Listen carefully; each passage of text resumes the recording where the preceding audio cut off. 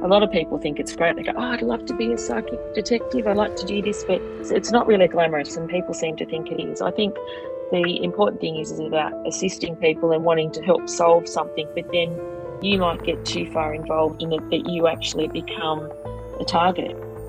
Welcome to the Spirit Sisters podcast. My name is Karina Machado, and I'm the author of Spirit Sisters, Women's True Stories of the Paranormal. In this podcast, I'll revisit the women behind my most unforgettable stories and unearth new tales to chill, intrigue, astound, and offer hope. You'll hear first-hand accounts of sacred journeys, spirit encounters, near-death experiences, angels, mysteries, marvels, and love more powerful than death. Whatever you believe about the afterlife, I invite you to open your minds and hearts as ordinary people reveal their extraordinary encounters. I acknowledge the Darawal people, who are the traditional custodians of the land of Sutherland Shire in Australia, where I live and record Spirit Sisters, and I recognise their continuing connection to lands, waters and community. I pay respect to Aboriginal and Torres Strait Islander cultures and to elders past, present and emerging. You're listening to Spirit Sisters. I'm your host, Karina Machado. From a chilly autumnal Sydney, I'm happy to have your company today. Before we launch into the episode, I want to say thank you to everyone who's written to me over the last couple of months to share how much the podcast means to them. I'm really aware that I haven't responded to everybody. I do apologise for that. I read and cherish every message you send me, and I do plan to eventually get back to all of my lovely listeners. There's just been so much going on lately as the departure date looms for my journey across Spain along the Camino, the Way of St. James. Have you done the Camino? If so, drop me a line. I'd love to hear about it. I'm travelling with my dear friend Sarah, who shared her story about her near-death experience in 2 episodes on the Spirit Sisters podcast back in 2019. As you can imagine, we're beyond excited for our pilgrimage, and I'll share some exciting news about our adventure very soon. For now, and speaking of walking with Spirit Sisters, today I'm welcoming psychic medium Debbie Malone to the podcast. Debbie and I have known each other for many years. I first told her story in my 2009 book, Spirit Sisters. Gosh, that sounds like a long time ago, right? And she made another appearance in the follow-up, Where Spirits Dwell. As an internationally acclaimed psychic medium, psychic detective, and spiritual teacher, Debbie has spent the last 3 decades plus assisting police departments around the world with high-profile missing persons and murder investigations. A student of the prestigious Arthur Findlay College, Debbie is a best-selling author who's often featured in the media, and she's in high demand for speaking engagements and other appearances. In our interview today, Debbie shares the near-death experience that ignited her psychic gifts and casts back to when her dreams were taken over by 2 victims of the notorious backpacker murders, and how this confronting situation catapulted her into her work as a psychic detective. We'll talk all about that today, so this is a great episode for anyone interested in true crime. For listeners who may not be familiar with the backpacker murders, this refers to Australian serial killer Ivan Milat, who murdered 7 young backpackers in New South Wales between 1989 and 1992. Debbie's certain there are actually more victims, as she tells us on the show. Aside from her fascinating work as a psychic detective, we delve into Debbie's recent foray into channeling, her book, Awaken Your Psychic Ability, her thoughts on the current shift in consciousness, and a lot more. Enjoy my conversation with my lovely friend, Debbie Malone. Hi, Debbie. Welcome to Spirit Sisters. Hi, Karina. So lovely to catch up with you again. It's so lovely, and gosh, we've been planning this for a long time. We sure have. So at least today's the day, which is very exciting. It's very exciting. As I was just saying to you before we pressed record, I reread the story I wrote about you in Spirit Sisters, which was a long time ago. We've known each other for a long time. I published that book in 2009, and your story in there is called Hotline to Heaven. And, oh gosh, I was just rereading it, marvelling about your life, Deb.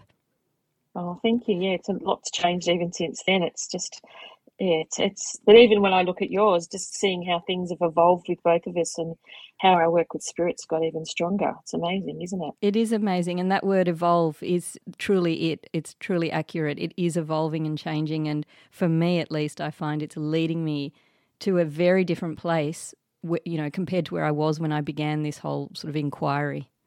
And I think that's the thing. I feel that they above us, our spirit friends, have more of an idea of the map that they have for us than we do. And sometimes it's like we feel like we're walking along this journey, sort of half blinded, I suppose. And then suddenly they shine us a light on us and show us which way to go, which is really quite exciting in itself. Oh, I love how you put that. Yeah, they're shining a light for us and the path is being made ever clearer for us. Yeah, which is good. Sometimes though it leads you down paths, and you kind of think, oh, I didn't ever think I'd be doing that, and then you get a bit further down the track and you actually realise what all of that was about. Yeah, it's fun and interesting. Following the crumbs. Well, I would have read an introduction out so our listeners will know about you, but why don't we just talk a little bit more about you? You're one of Australia's most well-known psychic mediums. The work that you've been doing with spirit is so vast. It touches on so many different points of interest, and I know that you've had 6 near-death experiences. I think one primarily which really kicked off your psychic abilities. I wonder if you want to start telling us about those. Yeah, of course.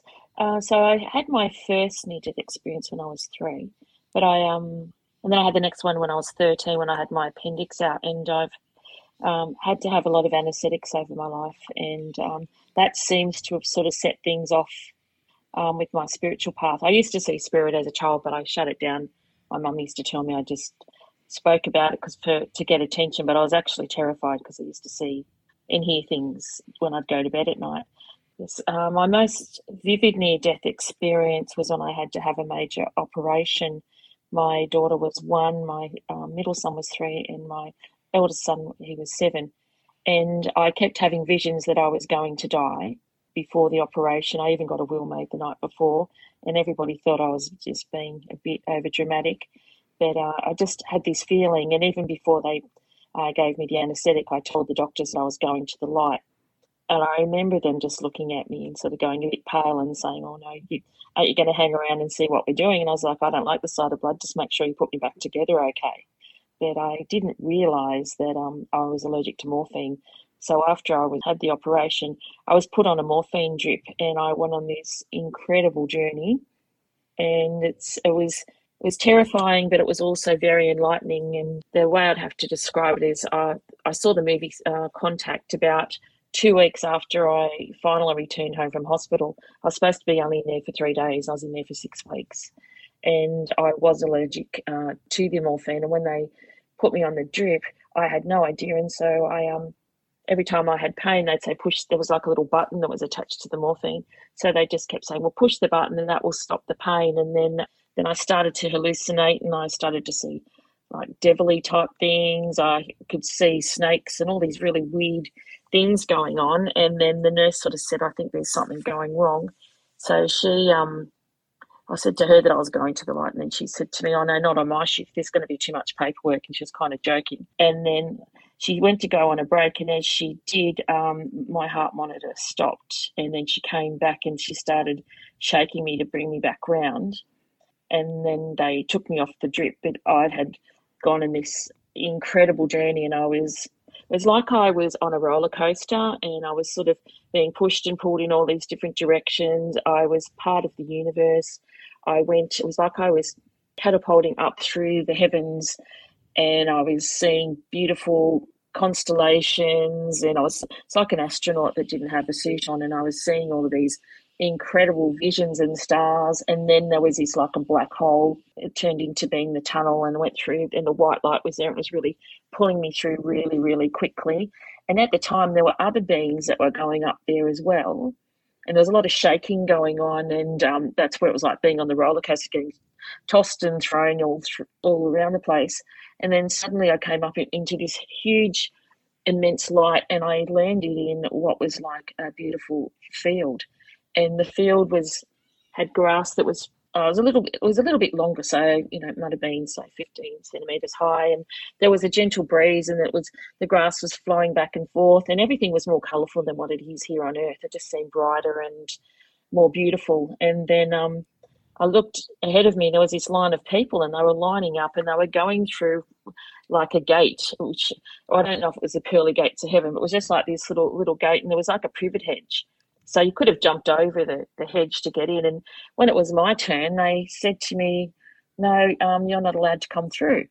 And I was a bit cross because I thought I've waited in line, and I hate when people push in front of me at the supermarket or the deli line. And but I said to them, "No, I'm here," and I could see people on the other side. I can't remember who they are now, but there was these faces of a lot of people. I just felt immense love and joy and peace, and I felt like I knew these people. And they said to me, "No, no, you must turn around." So when I turned around, they made me look down. And as I looked down, it was like I was looking down from the heavens down to earth, and I could see my husband with my three children. And the two boys were saying, "Where's mummy? Where's mummy?" And he was pointing up saying, "Oh, mummy's not coming back. Mummy's in heaven now."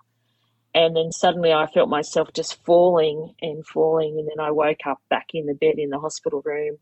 The nurses and doctors were running around me, and all the pain came flooding back in again, and I sort of came to, and then thought, geez, that was heaven. I wanted to go back at that stage because I felt like I was in hell when I got back into my body with all the pain. But that was something that really, really significantly changed my life.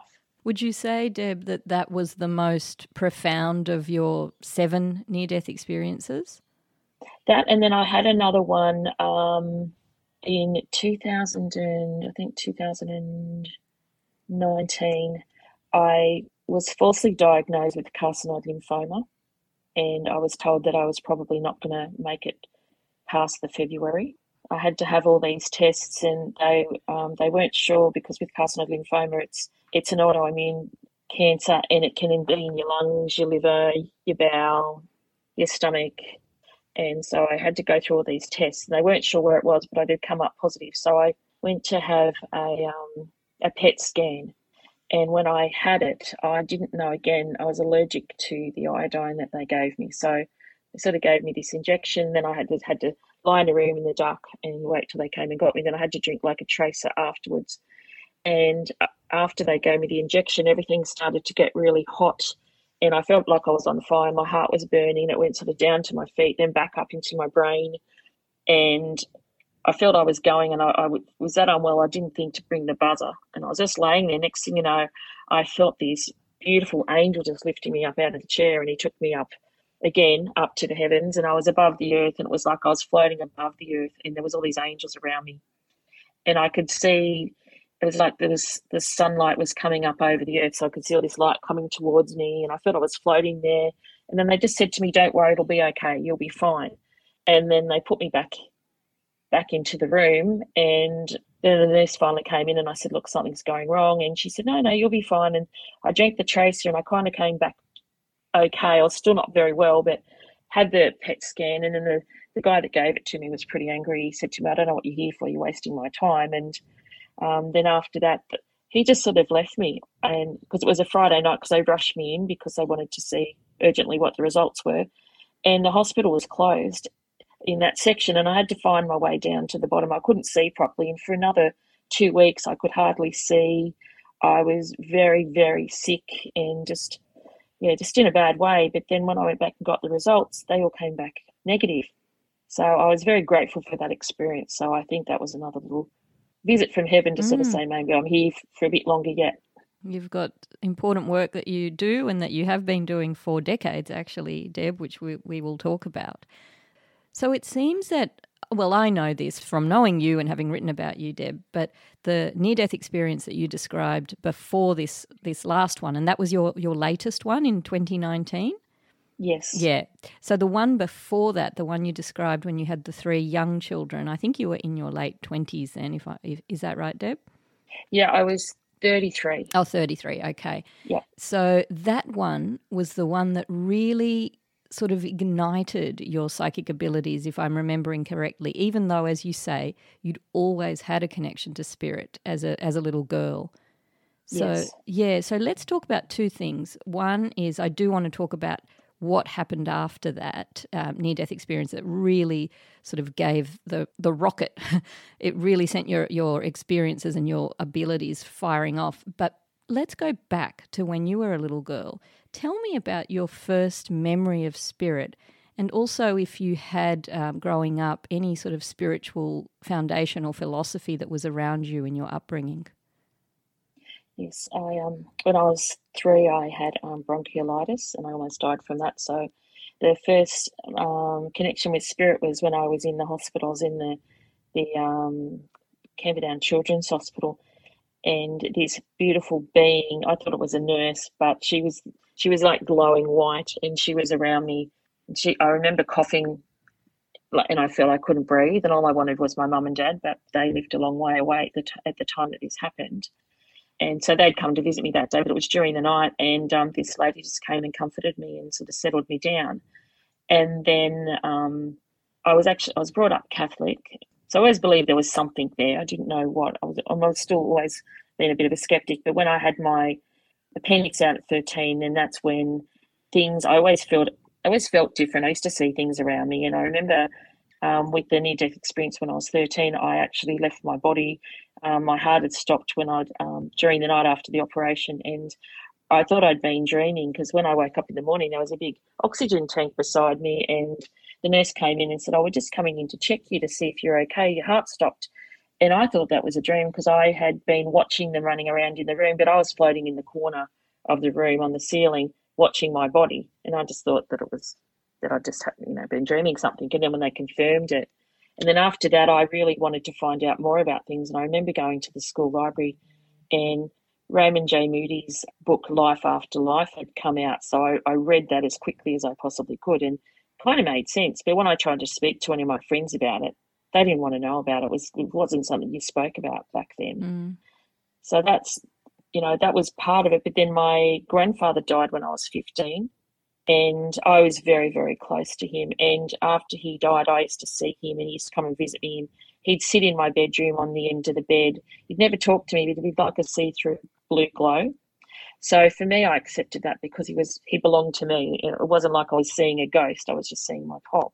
Then when I got about 18, I had the feeling that I kept getting this little message in my head that, oh, you could be psychic, and I didn't want to know about it. So I shut it down. But then had my first son, because I was told I couldn't have children, but I was lucky I've got 3. So I had my first son, then I miscarried between him and then my second son. And the miscarriage opened things up. But then after I had my daughter, even things, because I started doing readings. It's be 31 years this year. So been doing them quite a while. I used to be a graphic designer. Yes, you were a graphic designer. I remember that. And I think it's quite beautiful how your grandfather came to you and gave you comfort, and you knew he was your person. And that, in a way, sort of is like a precursor of the work that you would come to do for so many hundreds, thousands of bereaved people. You would let them know that their loved one is with them, is still there, but in a transformed way, so no longer in their physical. I think that's quite beautiful. It's almost like your grandfather, he gave you like a little taster of what you would do. Definitely, and I find the funny thing about this as well, when my first son arrived, he was born on my grandfather's birthday. Oh. So I felt he was a gift from heaven. And then my second son was born 24 hours before that, but 4 years later. So, wow. So I felt like he's had a big part of my life, even though he's been gone since I was 15. And so, Deb, let's go into sort of the crux of your triggering of your psychic gifts when you began to have dreams of the young women who were murdered in the infamous backpacker murders. And I think the dreams began in, was it the early 1990s? Yeah, it was when I was pregnant with my middle son. It started then. I was working at Fairfax community newspapers, and at the time the backpacker murders were massive on the television, and it was just, we were flooded with it. It was on the radio every time you looked at the news, there would be something happening. And I wasn't really into true crime or anything like that at the time, but I just kept seeing it. And then I would go to bed and I would dream the next thing that was going to be on the news the next day. So at first, the two English girls used to come to me in my dreams, and it was like they were pleading with me to come and find them. And then it was as though I was walking behind them. Sometimes it was like I was the murderer and leading them off into the forest, and other times it was like I was an observer watching what they were doing. But they were giving me little snippets of different things, of locations and different vehicles, and I think there was perpetrators. I could see that there was two perpetrators. Not always, not from the beginning. I could see one, but then I could see there was another one. And then I started to see other victims because I had this vision of going to this house down around the Picton, sort of down around that kind. It felt like that kind of area. It was like a bush area. I kept getting. There was a cave that I kept getting the name of, Moreton Caves, and I didn't even know Moreton Caves existed. But I kept being told I was down around that area, and that Moreton Cave actually backs onto Belanglo if you go from sort of the Wellindilly Shire area. I looked that up later, and then we have to remember that the internet wasn't around then, and and mobile phones were only just coming in. So if you wanted to check anything with a map, you'd have to go and physically buy the map. You couldn't just get on the computer and look it up. And then I found out, yes, there was Moreton Caves, and then they were showing me. They showed me a whole lot of different things, but in particular, there was one gentleman that they had. It was like he'd gone to this person's place and he was sitting around a bonfire and having a few beers, and then I was like I was him. Then I walked into the kitchen, and then behind this old lead light dresser, there was all these Polaroid shots of all these faces on the wall in the vision, and a lot of the faces were the people of the missing. And at that stage, they weren't all linked up. But later on, it came to be that the faces I had seen in the photos were actually victims. Gosh, that is extraordinary. So do you feel that this scene that you saw in the dream had actually played out, or do you feel that you were shown sort of a collage of the victims' faces so that you could know who they were? Or do you think the perpetrator actually took the photos and had them there behind this dresser? It felt very real, and I wouldn't be surprised if they had done something like that, because a lot of the time, especially serial killers, like to keep a trophy of what they do, whether it's an actual item of the victims or whether it is, having a photo. So I think it was a bit of both. Sometimes when you do get the visions, they're not just simple. It's like pieces of a puzzle or glimpses. Sometimes I've worked on a case, and there was one, Mary Sarita Joyner, and I kept being told that she was in fetal position in the dark. The word was breakdown and going through the national park to Wollongong. And so at first I thought that she may have had a breakdown, like a mental breakdown, and she was fetal position, put herself in fetal position in the dark in a hotel or something in Wollongong. But what it was that her husband had murdered her. She was in fetal position in the dark. She was in the boot of the car. And he was driving through the Royal National Park on his way to Wollongong, and the car broke down. So right. all of the information was right, but it wasn't verbatim as how it actually took place. So sometimes, it eludes you. Sometimes it doesn't always come. There's a couple of different ways that the meanings can be. Yes, you have gone on, as you just implied there, you have gone on to work with the police in various capacities, although they never speak in public about relying or having support from psychic mediums. I mean, it's such an amazing thing that you do, Deb. I'd like to just backtrack a little to that time in the early 1990s when you were dreaming of these girls. And, and as you said, you were sometimes from seeing the scene play out from the perspective of the killer, which must have been like just to be dreaming this. And it was almost nightly, wasn't it, that you were seeing them, the two English girls at first? It was. Yeah, it was. It was nightly. I was getting to the point I was too frightened to go to sleep, because I knew that, the next episode was going to start as soon as I shut my eyes.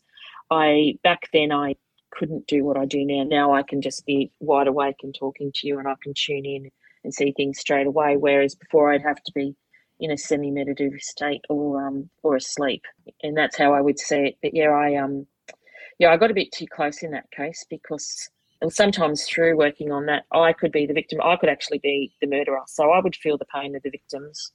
But then I also got to the point where I felt the murderers knew that I was there too. It was like they were watching me, watching them. So that was quite extraordinary and frightening. And a lot of the things that I did come up with, they ended up being correct.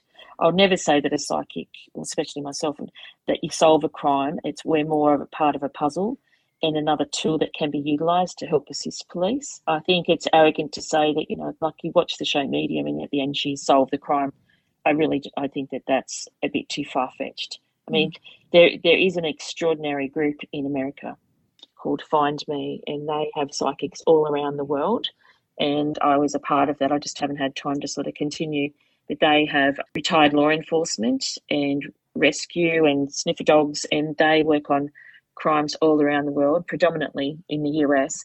But they will sort of ask people if they want to tune into a case. They'll give you a photograph and the last GPS coordinates of the person, and then everybody tunes in, and then they send their report off to the head of the group, and then all the information's collated. And they've been very successful in solving many crimes through using that. And it's all done, everybody volunteers their time, and even the retired law enforcement.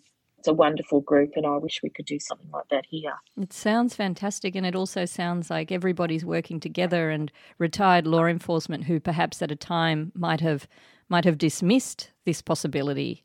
And that is indeed what happened to you, Deb, isn't it? At the beginning, when you finally, after having these nightly horror shows in your dreams, you eventually went to the police. And what happened?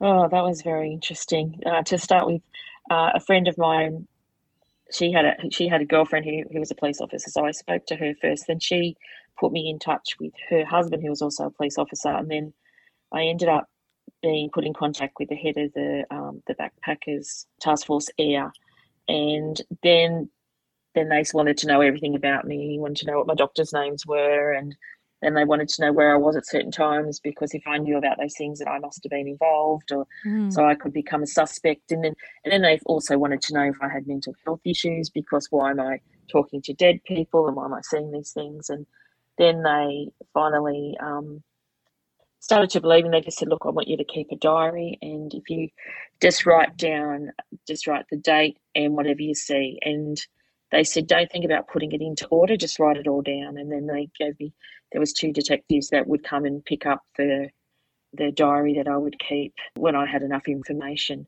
And then when I was working at the newspaper, one of the journalists had been talking to him about it, and he said to me, right, we're going to do a story about you. And they gave me the name of Julia instead of my real name. And then he said, right, I want you to pick the demographics of which newspaper you want it to go to. And so Fairfax Community had, probably over 30, 36 papers at the time. So I said to them, I wanted it to go to the MacArthur Advertiser, because I knew that the murderer was going to be there. And it went to Eaglevale, which is where Ivan Milat lived. And then after the newspaper story went out, his girlfriend, Sherlinda Hughes, made contact with the newspaper, and she wanted to meet up with me. And I didn't ever meet up with her, but we did have numerous phone calls over the time. And on this one particular day, she said to me, because she wanted me to help get him off, because she thought he was innocent, but which was frightening, unless they didn't have caller ID back then. But she said to me this one particular morning that you better be careful, they're coming after you. And I didn't realise what she said. My second son was 6 weeks old at that stage, and then a man came to the door, and I didn't have a screen on the front door at that stage, and the driveway used to be on the side of the house, and then the kitchen window you could look out, and my car was there. And I went to open the door, and something said to me, don't open the door. So I didn't. And I said, who's there? And nobody answered. So then I went to the kitchen window and I looked out, and I could see the reflection of a man leaning flat back on the wall of my house with all this wiring in caught up in his hands. And so I didn't say anything. And then he hung around out the front for about an hour. So then I rang the task force and I said, look, something's going on. There's a guy out the front. And then I rang the electricity board, because he had a Sydney electricity car. So I rang them and I said, is there someone supposed to be checking our power? Because the meter was only read last week. And they said, no one's supposed to be there. And then I rang the police again. They said, just stay in the house, and as soon as he goes, just get out of the house. So he drove around the corner. I didn't realise that, but I got out of the house, and then I stayed at a friend's all day, and then we sort of had to go from there. But that was pretty terrifying. That's chilling, Deb. That's chilling. I'm surprised the police didn't come. Like they gave you advice, but they didn't come to see who was there. No, they said to me that they would, if anything further happened, that they would keep, Yeah. thought about keeping me under surveillance. But yeah, that was a bit too close, and I think it really hit home to think, well, this is very serious things to be involved in, and a lot of people think it's great. They go, "Oh, I'd love to be a psychic detective. I like to do this," but it's not really glamorous, and people seem to think it is. I think the important thing is about assisting people and wanting to help solve something, but then you might get too far involved in it that you actually become a target. So Mm. yeah, it's a really fine line. Mm. And so you were involved behind the scenes with investigating this for, I think it was 4 years, wasn't it, Deb? Yes, yes. And yeah, so even though the police never formally acknowledged you, you were an important piece of the puzzle, and it did signal an important new phase in your life, which was the embracing and the acceptance of your gift. And what a terrifying kind of baptism of fire. I mean, Belangolo eventually gave up 7 battered young bodies, and it was just one of the most horrific things, really, wanted to be involved in for you. So an amazing sacrifice. Oh, I think yeah, it was definitely horrific, and I still think there are many more bodies, but well, now he's passed away. I think only time will tell. But I think the reason that I continued was the thought that there's somebody's children that's been taken, or someone's mother or brother or sister, and yeah, I think if something like that had happened to my family, I would hope someone like me would be able to help if they had the knowledge. And Deb, you went on to work with with the police on other high-profile cases. Claremont was one that was in Western Australia that you worked on. Was it a case then of you really accepting your gifts and being willing to go where you were led? Yes, I was invited to work on that case through. I was working with 2 other mediums, and they were doing a project called Psychic Task Force. I go under hypnosis at times for cases. There was 2 other women that were part of the team. They're not psychics, but they were sort of part of the production team, and so we did a lot. We actually went out to all of the locations where the girls' bodies were found. The other guys, they didn't really do any of that. And then I did an identikit of what I saw the perpetrator look like. And when he was arrested, it's very, very similar. The hair's slightly curlier in my identikit, but yeah, when he was arrested, it's him. And they even did an aged image of him of what he would look like from then to now, and they put half of his face with my identikit, and it's perfect. Like, it's the nose, everything, and I did work with some of the police over there, but it was hard because there's a lot of resistance in WA. I had a lovely officer that I did work with quite substantially, but then other people tried to block it. Yeah, it's really difficult, and the sadness is that Sarah's never been found, and I think that's really, really hard. But it's hard too, being here in Sydney, and then that happening in Perth. I do know we went to one of the locations, and all I kept seeing was those RM lilies, or people call them death lilies, the white lilies with the yellow sort of stamen in the middle. Yeah. And when we were walking around, I kept being drawn to this spot, and I kept being told it's here, it's here. And the guys are going, "I don't, no, you're wrong, you're in the wrong spot." And I said, "No, it's here." And when we did this thing called Psychic Task Force, it was like a 2-night event over there. I went down the day before and I picked the lilies and I set them up in an arrangement on the stage, and I had 3 of them. And unbeknownst to me, some of the task force officers came backstage afterwards, and they said, "How did you know to arrange the flowers like that?" And I said, "That's what the girls told me to do." And then they showed me the badge for the task force, had the 3 lilies on it, and that was their special logo. Oh wow, Debbie. Yeah. Yeah. So did the girls come to you, the Claremont girls come to you in dreams like the backpacker girls did, or have you had any other murder victims come in dreams in that way? Yeah, so the girls came to me. Before I even went over there, I was asked to do it. And I was really, really sick with the flu. And I was pretty delirious. And then sometimes when I'm in that kind of state, I was getting so much information about what to do and where to go. So when I got over there, it was pretty. I had a lot of information already flooding through, which was useful. But yeah, a lot of the time they do come to me in dreams. There was a beautiful young lady, and to this day, I'm so heartbroken that I never found her. Her family are the most incredible, gentle, and beautiful people I've ever met. And I dreamt about her before she died. And I used to do these haunted Sydney tours. Many years ago, there was a hearse that used to drive around Sydney called Elvira, and a friend of mine owned it. And I used to go and we'd do spirit photography. We'd go to all the haunted locations in Sydney, and then I'd do readings between each location for the people in the car. And then the night I came home from doing a tour, I had this dream of I was sitting in the hearse called Elvira, and I was at the lights. The owner was his name's Alan, and at the lights there was another car directly beside me, and it was a hearse as well, which is odd that it had no roof on it. It looked like like a topless hearse, and the guy sitting driving was right next to me because I was in the passenger side in the other car, and I could see him really clearly. And he had dark hair, dark eyes, and he just looked dangerous. I just didn't like him.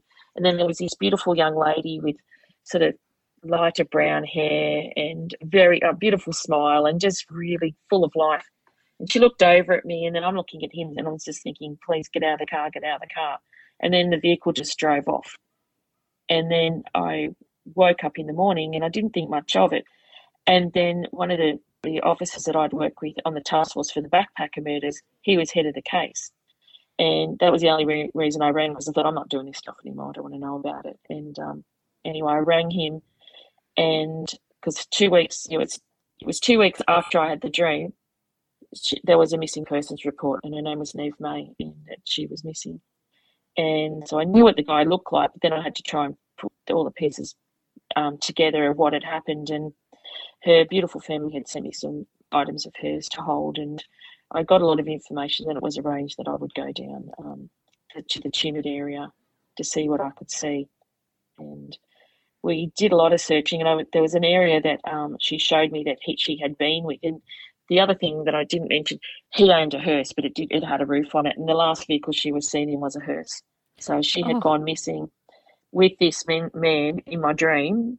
So he was actually the last person she was seen with. And when I went to Tumut, I sort of said to them I wanted to go to this place called Blowering Dam. Never been there before in my life. Didn't even know how to get there. We started driving along, and there'd been a lot of rain the week before, and all the road was washed out, so we had to go a different way. And they asked me which way I wanted to go, and I was just guided. And I knew I had to drive past an area where there was black and white cows, and there's only one spot in that area. And we drove past that, and she more or less guided me to the spot. And then we stopped at this part of the bush, and we got out of the car, and I said, I just wanted to be around. I said, I want to be around here. And they showed me a photograph, and we were standing on the exact same spot that a photo of him and her were taken with the hearse, and we're standing right on it. So, Debbie, let me just get this straight so I can understand. So you had this dream of being in the hearse, which is where you used to work in the hearse doing these haunted Sydney tours, and in your dream you looked over and there was another hearse and there was this lovely young woman in there. And eventually, if I'm following correctly, it did turn out that this young woman was a missing person and a murder victim. How did you put those two pieces together? If you dreamt of her prior to this news coming out, how did it become apparent to you that she was a missing person? Well, 2 weeks later, they had a missing persons sort of media report, and they actually showed the photograph of her, and that was the woman I'd seen in my dreams. And I knew then that what I dreamt about was real. Wow. And that's when you reached out to your contact? Yes, I did. In the police? I ended up, after a few months, I ended up going down there to try and see if I could find her. Okay. And so it's very interesting that the alleged perpetrator had a hearse and you were working in a hearse. Do you feel like that point of resonance is what kind of psychically drew you to her or drew her to you? Yeah, I wonder about that, because sometimes there's a lot of similarities in your life to what you actually experience, even when it comes to the cases or how you come to be part of it. It's very strange. I think the universe works in mysterious ways, and if you're meant to do something, then they will give it to you in a roundabout kind of way. Yeah, all the points of connection between us, all those little crumbs that you talked about before. Definitely. Sometimes it's really hard when you think about it rationally. You think, how on earth could that happen? people say about coincidences, but I don't think there are coincidences. I just think down here on Earth we think that, but up there I'm sure that they try to lead us on a map so we can join the dots. And so, Debbie, we've talked about your involvement with a couple of high-profile police cases, but I feel, and correct me if I'm wrong, that the bulk of your work is dedicated to seeing bereaved people and giving them messages of comfort from their loved ones on the other side. Is that correct? Yes, that's true. And I'm also starting to do more teaching because a lot of people are starting to awaken, and I even feel it's been going on so the last ever since I started, but it's getting more and more acceptable for this type of um, topic to be spoken about. But so many, look, everybody's born psychic, and I think a lot of us are actually wanting to explore that and learning how to work with it. And after COVID, there's been so much loss and so much time on our own. I feel a lot of people have started to think it's time to reawaken. Reawaken to what we've always been, which is a spiritual being? Definitely, and I think it's almost like it's time to sort of get back to your roots and really. I just feel like there's something bigger out there, and I think that we're now starting to want to explore that. Yeah, so that's the thought you had as a very little girl, as did I. There's something more out there, there's something bigger. So you mentioned this awakening for humanity, and I'd really love to just dig a little bit deeper into that with you, because I've been pondering that as well, and it seems like there is something enormous happening at the moment in terms of a shift and up-leveling in consciousness. What are your thoughts around that, Debbie? Yeah, I totally agree that is taking place, and it seems to be getting quicker and quicker. And it's hard because we see that there's so much tragedy around the world at the moment. Apart from COVID was a huge tragedy, but it was also, I think, a resetting or a rethinking where we started to respect one another again. I think we were getting to a point where we're becoming very selfish. But I think unfortunately, through loss, and I think people have experienced it previously through the wars, that life is just it's so important, but it's so fragile, and at the blink of an eye it can end. And I think it's more of us starting to be more connected and be more appreciative and realize, going out in the garden's lovely, looking up at the sky, or even just creating memories with loved ones, because we don't know how long we're here for. But I also think it's nice to think of ways where we can connect with those that are here with us and those that have gone before us. And that's the work that's been so key for you for 31 years, as you say. Tell us a bit about what a day in the life of Debbie looks like, and maybe share one or two of the most impactful stories of connection that you've had the honour of sharing with your clients. Okay. Normally I do a bit of numerology now because I see people remotely. I don't see people in person anymore. So I will be, someone will be booked in for a reading. I'll tune into their photograph, and it's amazing because I used to do psychometry. So I used to hold a piece of jewelry, and from holding that would be like watching television, and the piece would just talk to me, and I would be like seeing visions and things. But when I tune in remotely, I tune into the person's energy and their photograph. It's like the photo's a still photo. But when I'm looking at it, it's like I'm seeing all these different pictures about their life, and like I'll see signs and symbols, loved ones that are around them, and they'll appear to me in my room here, even though they're passed away, and where the person might be on the other side of the world, but I'll be able to contact their loved ones and see them and pass the messages on. So it might be someone wants to know about their past or present. Generally, there's a lot about loved ones, but there's a lot about work and people's love life.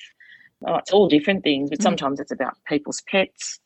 Yeah, it's all different sorts of things, but reading can be really quite funny. I've had some really interesting ones quite a few years ago now. I did a reading for a young lady and her friend. I didn't know at the time that her friend was in spirit, and a friend came in and sat beside her, and they were only in their early 30s. And her friend was sitting there, the one in spirit, and she had like a striped t-shirt on and a pair of jeans. And I said to her girlfriend, because her girlfriend in spirit was holding her breasts and sort of pointing to them, and then she said to me that she'd had breast cancer and she'd had a double mastectomy. And I said to the lady who, the living person, I said, I have your girlfriend here, and she's telling me she died of breast cancer, and she had a mastectomy. And then unbeknownst to the lady, the living lady, her friend just ripped up a T-shirt and just showed me her breasts and showed me, look, they're back. And, she was joggling them around in front of me. I started laughing, and she's saying to me, it's not very funny. My friend had breast cancer. And I said, yes, I know.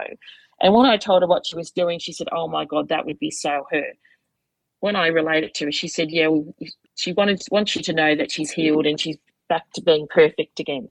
And they're nice and perky. And so she thought that was quite funny. But it was weird because I'd never sort of seen that sort of funny side of things before. So I find if they have a really funny, cheeky sense of humour before they pass, then they'll still keep up with them, when they go. But you see, I have some beautiful messages that come through with loved ones, and people, their mum might have passed away before their child was born, and then they'll talk about how they gave the child to their daughter, and just different messages of connection, and just sort of saying that that love never dies, even though physically the body dies, the soul lives on, and that they're only a thought away from us, really. Oh, what a beautiful message. Tell me about how you feel that your work is evolving and changing. What's next for you? What do you feel like you might be stepping into?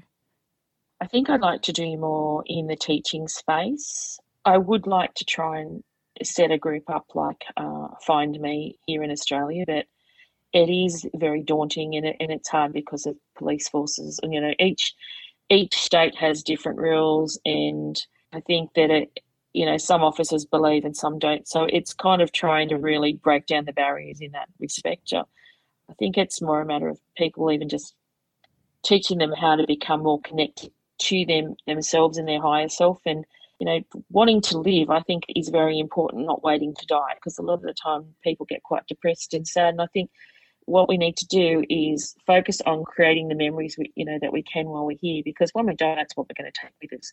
I mean, it's nice to have a great house and a car and to have holidays and things. I mean, the holidays are good because you've got to create memories, but I think, or worrying so much about material wealth, that's not going to be what you take with you. So I think it's about making the most and sort of helping people connect and appreciate each other. And I feel that's part of my journey. I'd like to teach people more to become connected, I suppose. And just speaking of you teaching, you do have your book, which was recently re-released, Awakening Your Psychic Gifts, I think it's called. Yeah, Awakening Your Psychic Ability. Psychic ability. Tell us a little bit about that book. Yeah, this book's interesting. I've rewritten. It's almost like another half, 1.5 books. I wrote this book because when all of my abilities started to come to the fore, there wasn't really any books out there that had this type of information. There was bits and pieces, but it was back then it was classed as a cult. I remember going to a crystal shop in Cronulla, and I was asking a lady there if there any books, and she sort of pulled me over to her quite quietly and whispered, look, I'll just look out the back because that we don't really have them on the shelf here because it's not accepted. And so it made me back then feel like I was doing something wrong, because it's like, oh, if it's it's sort of a hidden thing, and it was classed more as like a witchcraft or a cult type thing, when really it's a natural gift that we all have. So what I wanted to do when I wrote this book is put all the things in there that I've learnt along the way, but make it easy for people to understand. And we have what's called the psychic clairs, and all of us have part of them activated within us anyway. So we have, they say that we have the 6 senses, but there's actually more than that with the clairs, and some of them coincide with our normal senses that we have. Yeah, so we've got clairaudience, which is clear hearing, and sometimes clear hearing. When I was doing the clairaudience, when I looked that up, that hearing voices means you've got mental health issues, but then it actually means that you're psychic.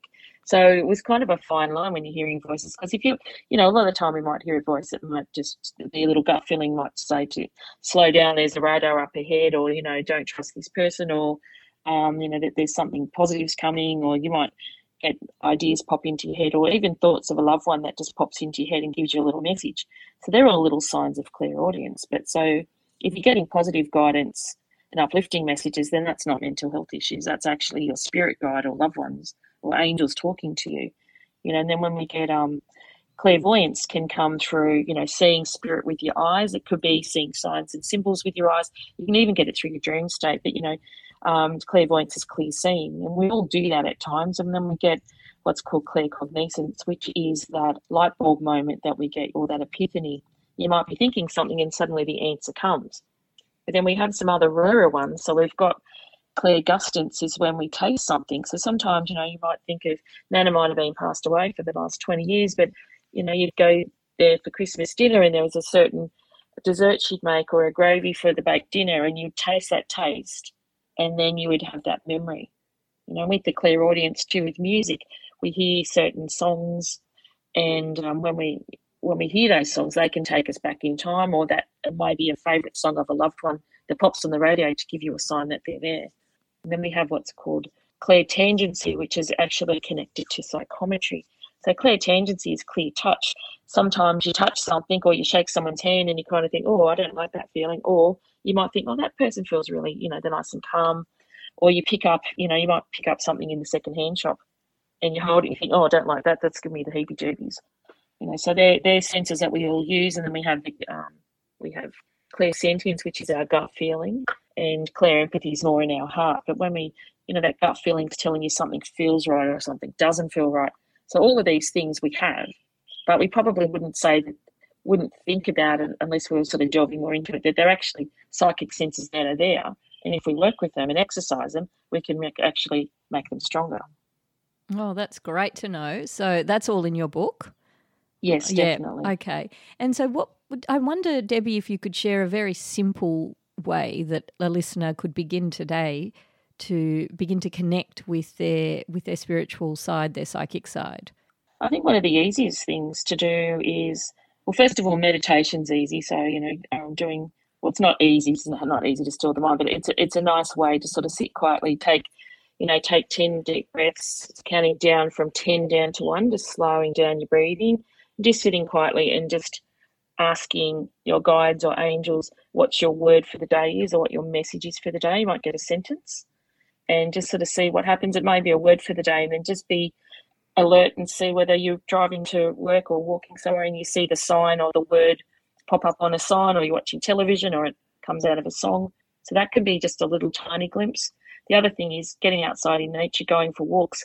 See if, a feather might just appear. You might see a butterfly or a rainbow or a lady beetle, or they can be little subtle signs to say that the loved one's around you and just to remind you that you're not alone. I love those beautiful little subtle signs that I see during my walks in nature. That's very lovely.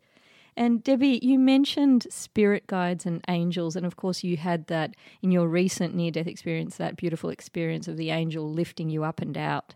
Have you had any further contact from that angel or from any angel? Also, do you know who your spirit guide or spirit guides are? Yeah, that's interesting. I'll touch on the spirit guide first. The first spirit guide I ever had was one called Running Horse, and I'm not really into American Indians, but he was around me and he was really helpful in the beginning, but now I don't feel him around me as much. I don't sort of know all of their names. I have tried to delve a bit more into it. It's more like I feel them, and I feel like I have a team. I actually have begun doing much more channeling now. So I feel like there's a collective consciousness that comes through me to give information. So I always feel them behind me. Like, for example, if I'm doing a reading for someone and I see they've got ascended masters around them, I don't always see what their guide looks like, but I will see it's almost like coloured lights, and each light is representative of a higher being. But sometimes I will see their angels or their loved ones. With the guardian angels, yes, I feel them around me all the time. I honestly believe if it wasn't for their protection, I would be dead. I've had people come after me through working on the murder investigations, and many years ago, some people forced their way into my very first book talk out at Camden, and then 6 weeks after that, someone broke into my office. They didn't take anything, but I think they were just letting me know that they knew where I was. So that was a bit frightening. And I had some hooded men waiting for me in the car park at one stage as well. But again, my angels warned me that was going to happen, so I was okay. So some of those things have been quite frightening, but I also see that they've pulled me back, with different things. Would say when you're in the car or, or even with illness. I feel that they've saved me through that. It's chilling, Debbie, to hear that you've had that danger around you because of the work that you do.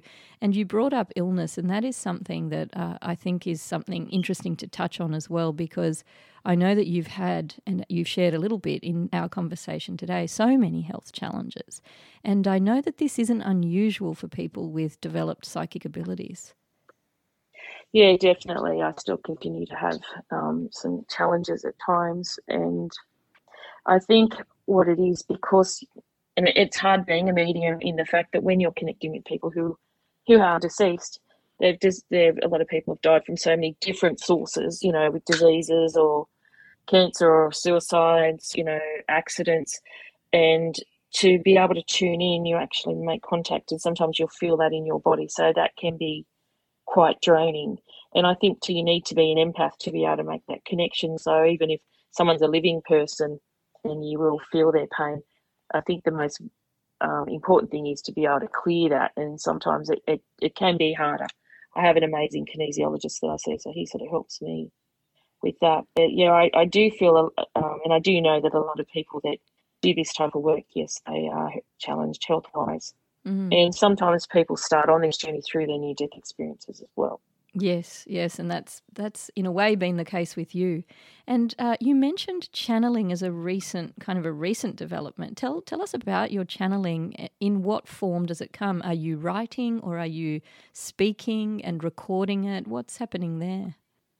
Yeah, all of the above. I do write it, and I found even when I was updating the Awaken Your Psychic Abilities book, the new information that was coming through, when I read it back, I was like, wow, I didn't realise I wrote that. And when I do write, it'll channel through me that way.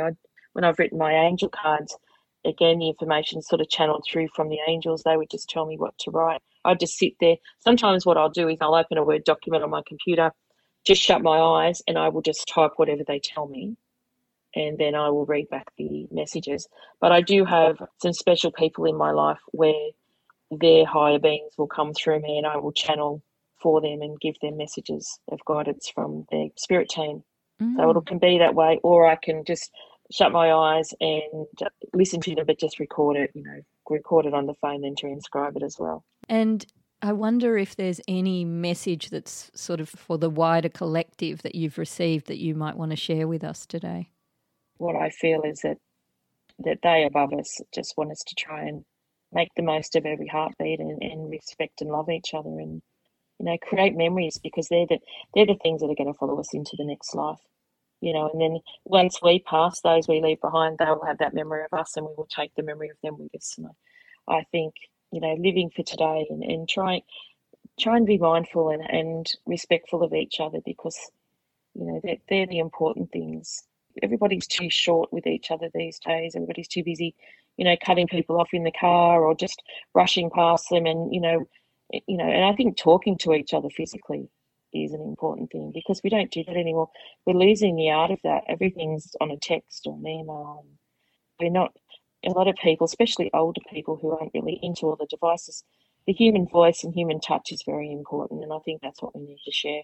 Beautiful message, Debbie, and it's almost paradoxical, isn't it? Because you work with spirits from across the veil, but really the message that they're sharing is about the importance of everyday moment with our feet on the earth today.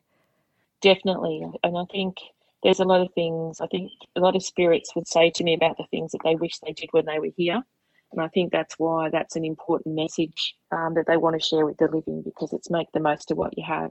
And don't lament about what you don't have, just appreciate the time that you have your loved ones around you or your friends. And do you feel that this is a time where the veil is thinning? Oh, definitely.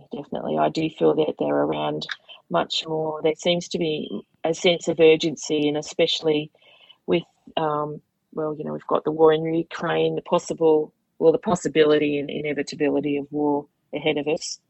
But even just with, I don't know, everybody's so unhappy. I think everybody feels so anxious and worried. Everyone's worried about interest rates and money, and it's a hard time. I feel that's a lot of the time that's when spirit comes closer. I feel they try to come through to give people a sense of ease they're not all going to come through and give you the lotto numbers. I mean, that would be great, but you'll probably all get $5 if you're lucky. But I think it's, I think it's more a matter of trying to be calm. When you're calm, and I think manifesting is something that I sort of work with. Like when I manifest things, I don't manifest that I've got $1 million, I mean, although that would be good, but I try to manifest positive things. I think of the infinite abundance. So then if you've got infinite abundance, you've got enough of everything you need. So it could be finances, but it's also happiness and joy and, having nice people around you. And I think what they're trying to do for us is sort of prepare us and maybe get us to look more at our senses and to be alert and to be mindful of when, so that you can protect yourself when things are starting to go awry. Yeah, that reminds me what you've just said of how, the blossoming of the spiritualism movement in, I think, the late 1800s was really in preparation for the two big world wars and what we were going to go through. They were Yes. steadying us and saying, well, you're not alone. Like, that's what I feel anyway. Oh, no, I totally agree. Totally agree with you because it seems that the thinning does start to happen when we're on the precipice of something big. And I think the thing is, maybe forewarned is forearmed. Well, I don't think we've learned from the previous wars because it looks like, same things. It's sort of like the similar sort of things are happening again. It's just a sad feeling, I'm sure, for Spirit, as if to say, haven't you guys learnt anything from that yet? Yeah. And COVID, as you said, even though it was such a difficult phase in our lives and in the collective, it also brought its gifts, and it was about connecting and also sitting in stillness and quietness. A lot of people found more opportunity to do that in that time, so it served a purpose as well. Yeah, I do agree with that, and I think a lot of people have said that to me. I think it made people appreciate each other more. I found, especially with the first month, the first April when it happened, I decided I was going to take a photograph of the sky every single day for the whole of April because at that time you couldn't really leave your house you couldn't go very far. I could go to the end of the street. So what I did, I took a photograph from my backyard, my front yard, or just at the end of the street, which is a dead end. It was phenomenal. By the end of the month, I took one every day, whether it was night or day. I was capturing the most amazing images of angels in clouds. I was getting shooting stars. I was getting rainbows. I was just getting all of these phenomenal images. And it was interesting because if that hadn't happened, it's almost like you don't always take time to look up. And the reason I did it, I thought, well, so many people who were in apartments, they couldn't get out, but you could look out of the window and you can always look at the sky. And every day the sun's going to come up and then it'll go down and the moon will rise. And I thought, if everything else is lost, at least you can look at that and just think, that there's stability in that. And if you would like to share any of your favourite photos from that time, send them to me, Deb. I can share them on my social media. Oh, okay, thank you. That would be wonderful. Yeah, I got some little cherubs and I got an actual couple looking down from the clouds. I got some really unusual things and beautiful shooting stars. Oh, I'd love to see those. And I know that you have always been skilled in capturing spirit and other beings in your photos. So I would be excited to see anything that you'd like to share in that capacity, Debbie. Oh, fantastic. Yeah, I have this amazing photograph of, I think it's William Charles Wentworth at the back of Auckley's house. I actually got his face on my iPhone when we went to his mausoleum. Oh, well, I'd love to see that. I was really shocked because I remember there was only 2 men on the tour because I ran a ghost tour on Halloween. And so there's only 2 men on the tour and then everybody was over near there's like a mausoleum at the back of Auckley's house where he's sort of entombed, and there's a wrought iron gate, and so you can put your hand through the gate and just take a photo or walk around. And I sort of left the group all there, and I sort of moved away a bit, and then I felt something in front of me, so I took a photo, and then there was this man standing there, and he had his eyes shut, and I said, "Oh, I'm so sorry, I didn't even know you were there." And I didn't think much of it, and then I got home, and I looked at the photo, and it was like this man with a suit on with a cravat on in his pocket, and there was nobody dressed like that on the tour. And then when I found a photograph of what he looked like, or like a painting of what he looked like, I put them together and it was him. So he was coming to check me out. I think, let's see what we're doing. That's amazing, Debbie. I love all these stories. And as we approach the end of our conversation, I wonder if you have a final uplifting message that you'd like to share. It could be for anybody who's grieving the loss of a loved one today, or it could be just a greater message of positivity for all of us. I think the most important thing to remember is that, when we do lose a loved one, it's never goodbye. It's always till we meet again, and they will pop in and out of your life while you are still here. So just be aware of the subtle signs, and symbols that you get. And if you do hear them talking to you, it's not because you're going crazy. It's because you're getting voices from the other side and messages of love. Thank you so much, Debbie. It's been such a joy to reconnect with you today, and I really appreciate you coming on the Spirit Sisters podcast today. Oh, thank you so much for having me. It's been so much fun. I just love talking to you. Oh. You are a living angel too, you know that. Oh, Debbie, thank you so much. It's so lovely of you to say. Oh, my pleasure. It's true though. Thank you for listening to Spirit Sisters. If you enjoyed this conversation, please subscribe so that you won't miss an episode. And don't forget to rate and review the show. Have an experience you'd like to share with me? Get in touch at my website, karinamachado.com, or find me on Facebook at Karina Machado Author. After all, there's nothing more powerful than a story.